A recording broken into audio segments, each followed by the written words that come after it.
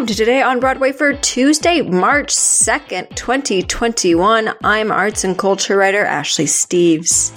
I've got a little bit of news to get through first on the day before we head into what I'm really excited about.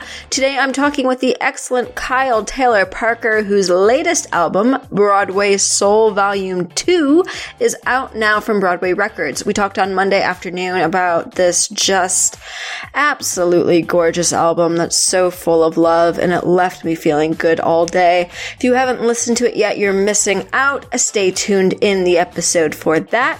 First, I have to send you over to our Patreon to get in on all the goods early, including some upcoming roundtables and special episodes we have. That is, as it always was, on patreon.com/BroadwayRadio, BroadwayRadio.com/Patreon. Let's run through today's news really quick. We had a big story coming from the Great White Way of the much anticipated renovation of the Court Theater. This has been in the works for a while, and we've talked about it a few times on the show in anticipation. Last when Tracy lets the minutes loaded out in November to prepare the way. Now it's official. The Schubert organization will renovate and expand the Court Theater, refurbishing the original structure and adding a 35-foot wide expansion on the building's west side. The plans, which were approved by the New York City Landmarks Preservation Commission in 2017, will reportedly include a new modern structure that will feature a grand staircase, elevator, additional accessible bathrooms, thank goodness, because the lines at the court were maybe the worst, concession areas, a lounge, dressing rooms, and rehearsal space. Additionally, the alterations will include a refurbished facade, expanded wing space, modernized rigging, and new seating to enhance comfort and accessibility, though the theater's capacity will remain unchanged. Also, the original proscenium arch will be restored, which is very exciting. The project is scheduled to be completed in 2022. In streaming news, the online show The Jesse Walker Show will reunite cast and creative team members of the 2014 Broadway musical, The Bridges of Madison County. Scheduled to be part of the March 15th event are Kelly O'Hara, Stephen Pasquale, Hunter Foster, Caitlin Cunanan, and Derek Klena, plus composer-lyricist Jason Robert Brown, librettist Marsha Norman, and director Bart Scher. The 2-hour panel, which begins at 8 p.m. Eastern Time, will raise funds for the Actors Fund. The stream will be available on YouTube and Facebook. And also on the screen, maybe some of the best casting I've heard in a long, long time. It was announced on Monday that Hadestown star Reeve Carney will portray singer-songwriter Jeff Buckley in the upcoming biopic Everybody Here Wants You. It'll be written by Dion Jones and directed by Orion Williams, and the film will explore the late Buckley's life and career. I mean, the resemblance, the voice, everything. Just exceptional casting for this. Production is scheduled to begin in fall 2021. I have one feel-good recommendation I want to get to because from one reunion to another, we've talked a few times about the New York Theater Workshop's Rent Gala that's coming up later today, March 2nd at 8 p.m. Eastern Time.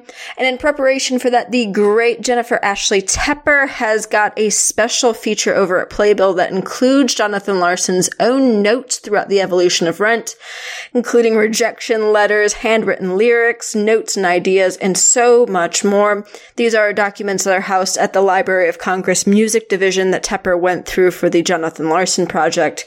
She and I actually talked about it pretty in depth when the project was being produced. We talked about it for a piece for American Theater, and just the sheer amount of stuff that is there and how detailed it is and just how organized Larson was. It's really cool to see this stuff on Playbill, so be sure to check that out. And you can still get tickets to the gala if you haven't already at nytw.org.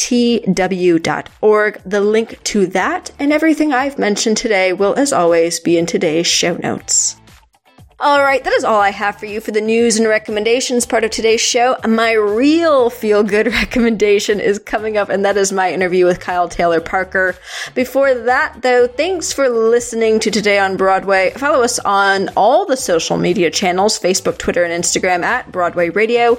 And don't forget to check out our Patreon at patreon.com/Broadway Radio, broadwayradio.com/Patreon. As always, you can find me on Twitter and Instagram at No This Is Ashley. Have a great Tuesday, everybody, and here is my interview with KTP.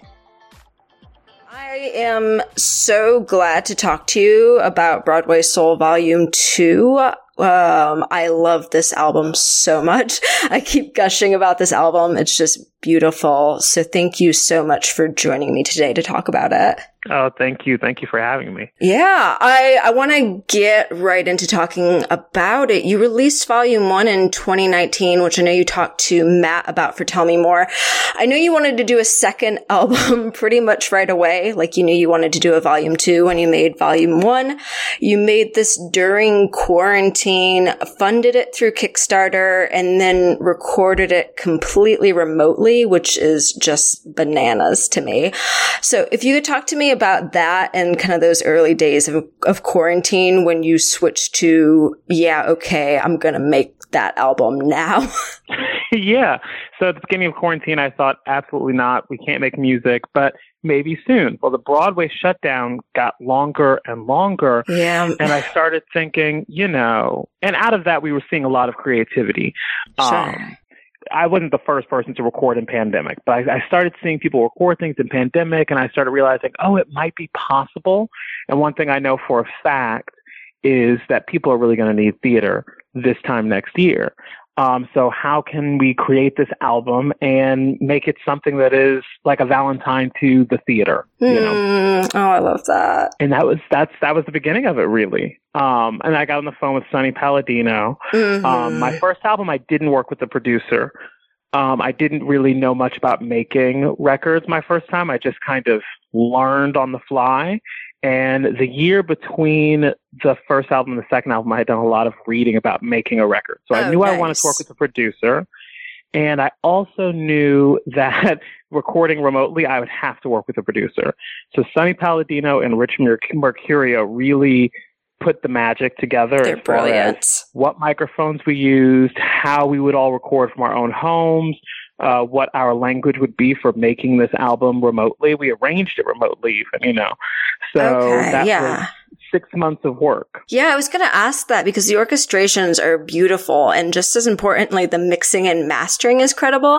I had actually no idea this was done remotely because I listened to it and I was like, this is great. Then I read the notes for it in your Kickstarter post and I was just in shock.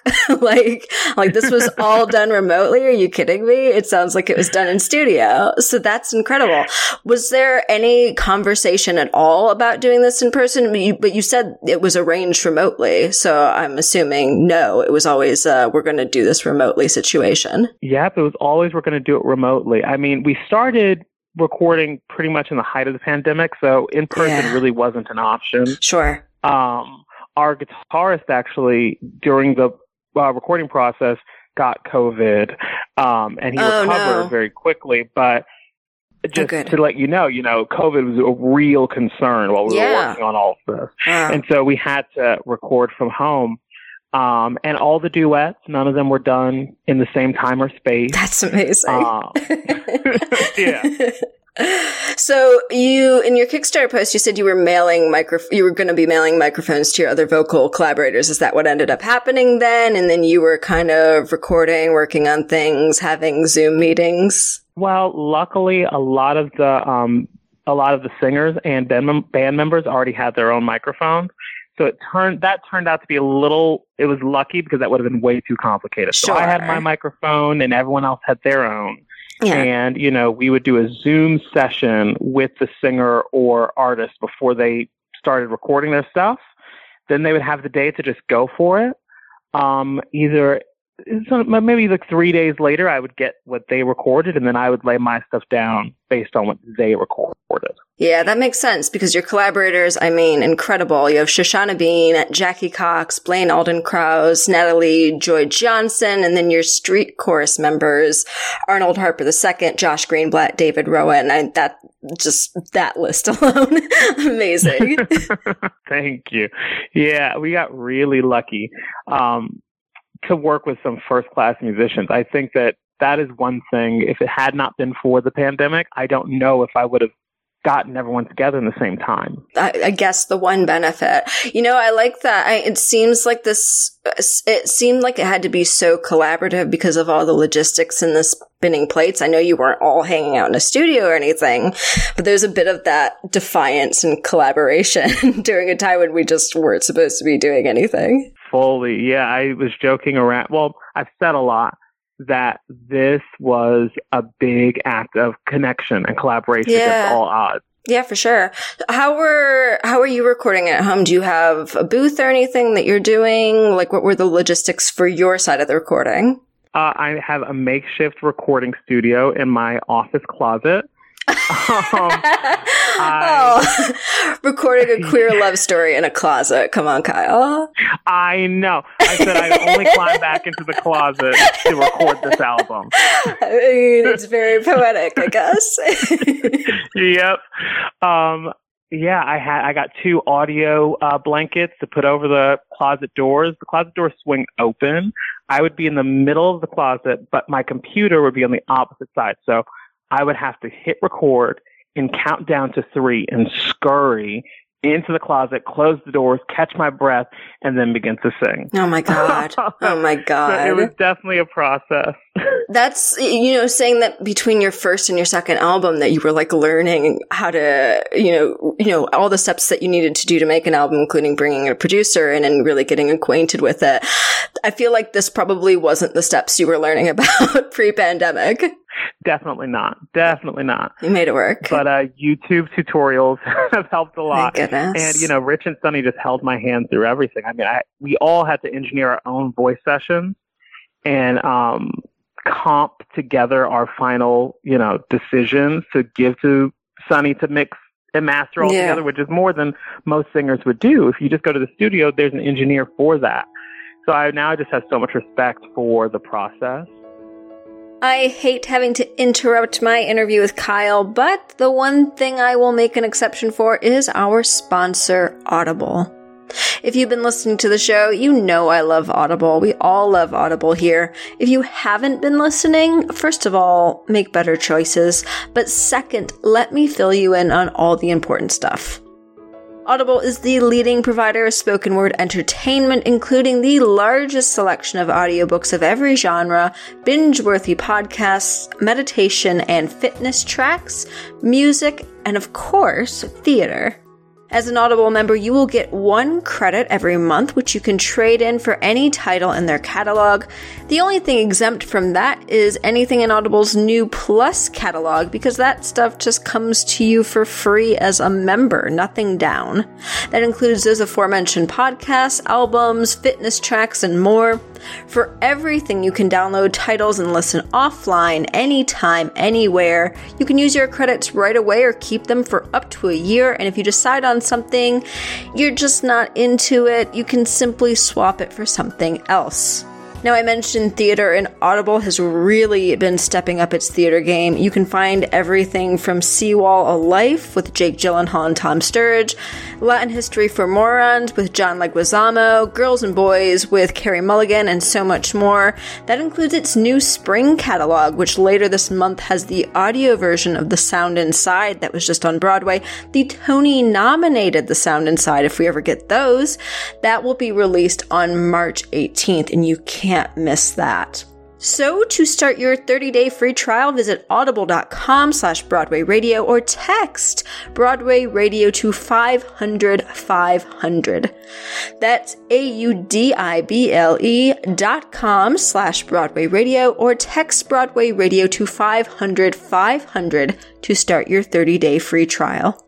I want to talk about choosing the material and the music. As I said, this is a queer love story. It really felt like a queer wonderland. The first time I listened to this, I was laying in bed and I felt like I was on like a tunnel boat into this queer version of Folly's Loveland, especially when we hit Love for Sale. Like that's the feeling I had for it. Oh my goodness, that just makes me so happy. That's the vision. That was the idea. Yeah.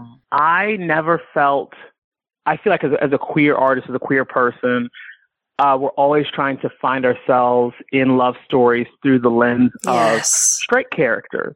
And so I wanted to create something that was really, I guess, for my 14-year-old self or for people like me, listen to and feel that love is indeed inclusive. And I mean, down to Some Enchanted Evening, we've changed the lyrics from once you have found her to, once you have found them. And because that's the idea, that love is inclusive and it's huge and it's sweeping. And I wanted that feeling to come through in this album, especially in a year where connection is so hard to come by. Yeah, definitely. And not only that it's, sweeping and inclusive, but I feel like the gray areas of love come across really well on this. Like it's not all just, the grandness of it. Like you're getting the heartbreak of it as well. And, the closure and as well as those highs. Thank you. Yeah.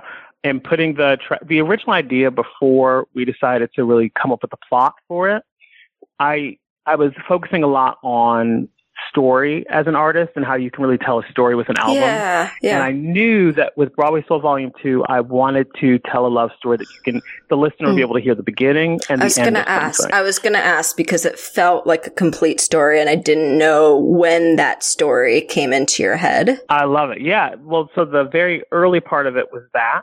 And then once we decided to make the packaging the packaging of the CD and the vinyl to feel like a cast recording, complete with a plot and synopsis, it got more in depth where I was like, we need an actual story here with characters. And I thought, I'll just write a little thing. And I was talking to my friend Elizabeth Frankel, who is a great playwright. I said, will you help me, sketch out a story? She goes, well, what story's in your mind? And something just began to flow and flow and flow about this post-pandemic world where, touch is outlawed. And yet we find a way to touch and connect and fall in love. And then the story was born, the real story of Broadway Soul Volume 2. Oh, Some Enchanted Evening. Someone may be laughing. You may hear him laughing across the crowded room. And right there, as strange as it seems, the sound of their laughter will sing in your dreams. I want to talk about, just generally falling in love with music. This is obviously theater and soul. When did you, start to fall in love with the theater? Where did your love for soul kick in? What were some of those early memories for you? Yeah. I fell in love with the theater. My parents went through this awful divorce when I was a kid, and I turned inward. I became a very shy person. I think to a certain effect, I still am shy. But my mom got me into theater camp just for something to do so I can still be a kid while she was going through all of that. Sure. And we quickly discovered that was the only place I wasn't shy. I would come to life in theater camp. And so she kept me in it as a kid. And it was kind of like the thing that I needed to be myself. Yeah. I was the same way. It wasn't theater camp, but I was in every band and chorus imaginable. And so that's very much the same with me. Yeah. And so I guess as far as doing it professionally, it just was, it's the thing people say, because I had to, it chose me. I can't imagine my life not doing that. And then as far as music, I grew up with music everywhere. My music is in my family. My grandfather was a musician. My dad loved music. My earliest memories are like of the radio and oldies playing on the radio. My dad singing with them. So and it was always soul, R&B, Gladys Knight, Aretha Franklin. That was just the sound always playing in my life. And then as an adult, now I wondered, can that be theater too? And that's always been the mission of Broadway Yes. Soul, like exploring theater in different packages. I love that. I found, I want to get back to like early music, but especially going off of that, I found the whole album just really honest in every way. I think, and it's true of volume 1 too, but especially volume 2, because the storytelling is so strong and it feels like it could be a cast album of a show. We've had so many conversations over the past year of what Broadway stages and sounds should look like versus what they do in terms of casting, producing, writing, orchestrating. And what Broadway sounds like doesn't have as much of a definition as it used to, thank God, and the lines are blurred. So you have this album which is theater and soul and black and queer and everything merged and saying, this is Broadway too. The rest of you just need to be as curious and creative as I'm being. Yeah, that's what I wanted to say. Exactly what I wanted to say. I think when I look at the first project and the second project, the first project says it from the place of identity. I was really frustrated because I was auditioning and I was getting to that really interesting place where you can't help but infuse yourself in the things you're doing. And it wasn't always, it was being recognized, but no one knew what to do with it. You know, no one knew what to call it. And so I wanted to create a platform and a project that says, hey, this is theater too. So all the songs that are on the first album are around my identity and around how I view myself, how I feel the world views me, and hoping that someone else out there, the listener, might grab onto it and say, oh, me too. Yeah. This album, I'm sitting in my meanness and I'm now using the skills that I have as a storyteller and really pushing further to say, and now I tell stories. Yeah, exactly.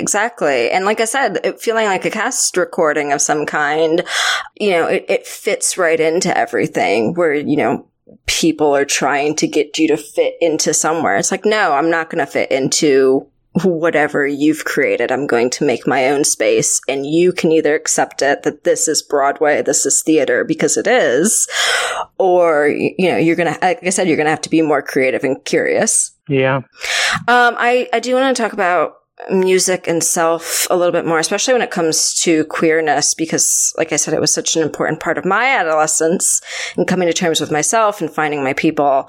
Obviously, if that's getting too personal, just tell me no. But were you connecting with, theater and soul in terms of queerness? Was that music bringing you feeling closer to yourself? I think that theater first brought me closer to myself as a kid, because, that's the band of everyone's okay here, we are accepting. Yeah, the island of misfit toys. Yeah. And no matter where I went, I moved around a lot as a kid. And the first thing my mother would do is try to find some kind of theater to get me involved in. And it was kind of like theater was always the bat signal for me. Like, no matter where I would move, I would find that and I'd be okay in that place. And then as an adult, once I really started digging into music as a musician and not as a theater maker, just separately as a musician, I started really learning how expressive, the highest gift of expression is in song, I feel. Because your voice is so connected to spirit. And you can really communicate with that. And so once I really started digging into that as a singer, that connected to my queerness and my heartache and my longing and my love. Anything that I am is connected to my singing. But that came later with adulthood. Sure. You've got this album of love songs from theater, mostly from theater. Now just re-examining inclusively and through queerness. Were these songs that you were listening to early in your adolescence as well, too? Not necessarily. Okay. I'm trying to quickly think through the set list. New music is something I did ragtime as a kid, and I always loved that song. It's big and sweeping. And I knew when I wrapped the first album, I knew that I wanted to do new music. I knew I wanted to do What I Did for Love, and I knew their positions on the album. Yeah. It was just clear to me. But no, they're kind of things I found throughout life. And the funny thing is, most of the time, it's very rare. That's a lie. what would I do if I could feel? I grew up singing. That is one of my favorite songs. I love the lyrics. So good. And that connects to a lot. It connects to my blackness. It connects to my queerness. Yeah. It connects to this kind of, you know, the angst that I have toward the idea of masculinity sometimes, especially how that exists in a black male. And so I was singing that song on the album as a real question, like, what if all of that was lifted off of me and I could just be my authentic self without any label or idea or preconceived notion? You know, what would I do if I could feel? Nice. So, yeah. Oh, goodness. Yeah. I feel all that. This is such a complete story, but is there anything that didn't end up on the album that you were considering or wish you could have done, or, you know, stuff that you're saving for later? There's one song that didn't make it on the album. And I feel badly because I really thought it was going to be on the album. And in concert, I said, this will be on the album. But we were really leaning into genre, and it didn't fit into the genre. It was a bit too jazzy, but it was a really gorgeous rendition of If I Loved You. Oh, wow. And yeah. And I think I'll record it someday. I love it, and I sing it in concert often. I love that song. Something that was important to me on this album, which I think we've been talking about here, is vulnerability. Sure.